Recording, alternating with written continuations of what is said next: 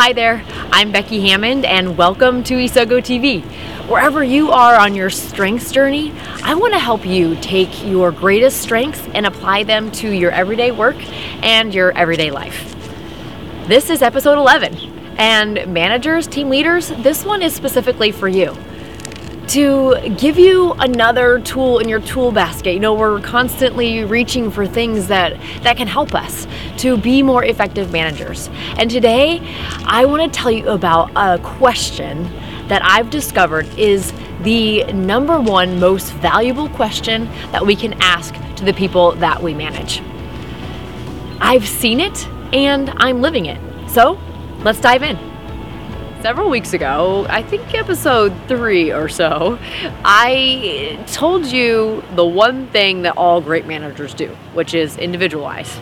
And so today, I want to help unpack that a little bit. So how do we get to that point of being able to individualize? How do we know what those things are that are unique about those people that will make them most successful?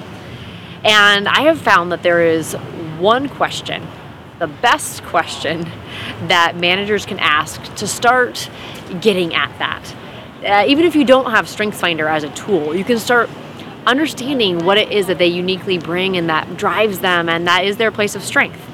You know, Marcus Buckingham has this kind of intuitive self-assessment that you can use to help get at that place of strength. He says, what energizes you? And that's the question that is most powerful when managers use that with the people that are around them or report to them. It's, what is it that you do every day that energizes you? And I guess there is a flip side of it, and what drains you, because that helps get at some of the things that maybe strengths are not. Because, you know, like I mentioned in episode 9, our strengths tend to be, our natural talents tend to be internal and invisible. And we're trying to get them to the external and the visible. And so sometimes the things that are kind of underlying that really make us strongest aren't what they appear.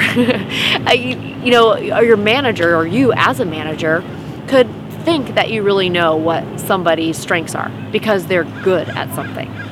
But in order to be a strength, it has to be something that brings them energy, that they lose time when they do. You know, they look at their watch like, oh my goodness, 4 o'clock already. I can't believe the day's flown by.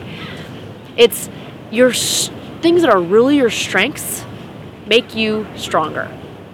And so, for example, I was working with a manager who wanted to have a one-on-one with one of the people who reports to him, and he wanted to have a strengths conversation. And he in this case, he does know their StrengthsFinder strengths profile, but he wanted to have a conversation that maybe didn't have to do with asking about a specific strength, like how can you use responsibility more here at work, but rather something that got at it from a different angle. And so, what I recommended was this question, which is, what energizes you? It's so straightforward and simple, really. There's no complexity to it. So he did that.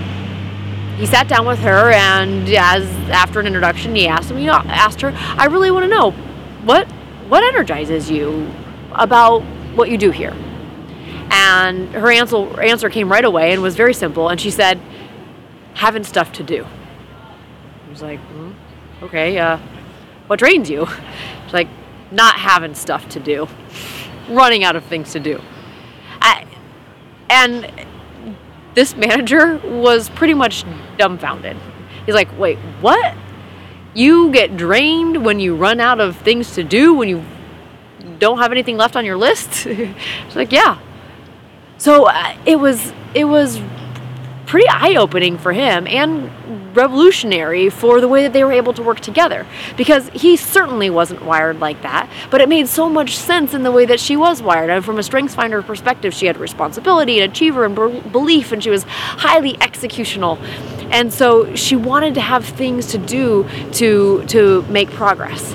And so he literally immediately went back to his office, sat at his email, and figured out 5 things he could forward to her. He was relieved because he could concentrate on the things that gives him energy and makes him feel stronger, and she could feel stronger and be engaging her strengths in a way that was stronger as well because she had things to do. And he was helping her use her strengths to get to a place of success as an office. So if you're a manager, use that question. It's a great place to start to individualize, to help people understand how they can get to their best place of success and help identify the underlying strength that really makes them stronger every day. All right, managers and team leaders, let's use this.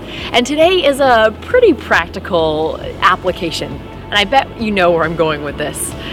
Sit down intentionally with the people that you lead and ask them individually, what energizes you? And once you've heard the answer, which might surprise you, help them apply that to their roles in one way or another, knowing that when you help bring those things out of them, that energizing thing, that you are going to help them apply their strengths and lead them to a place where they can excel. And then once you've done that, I would love to hear about it.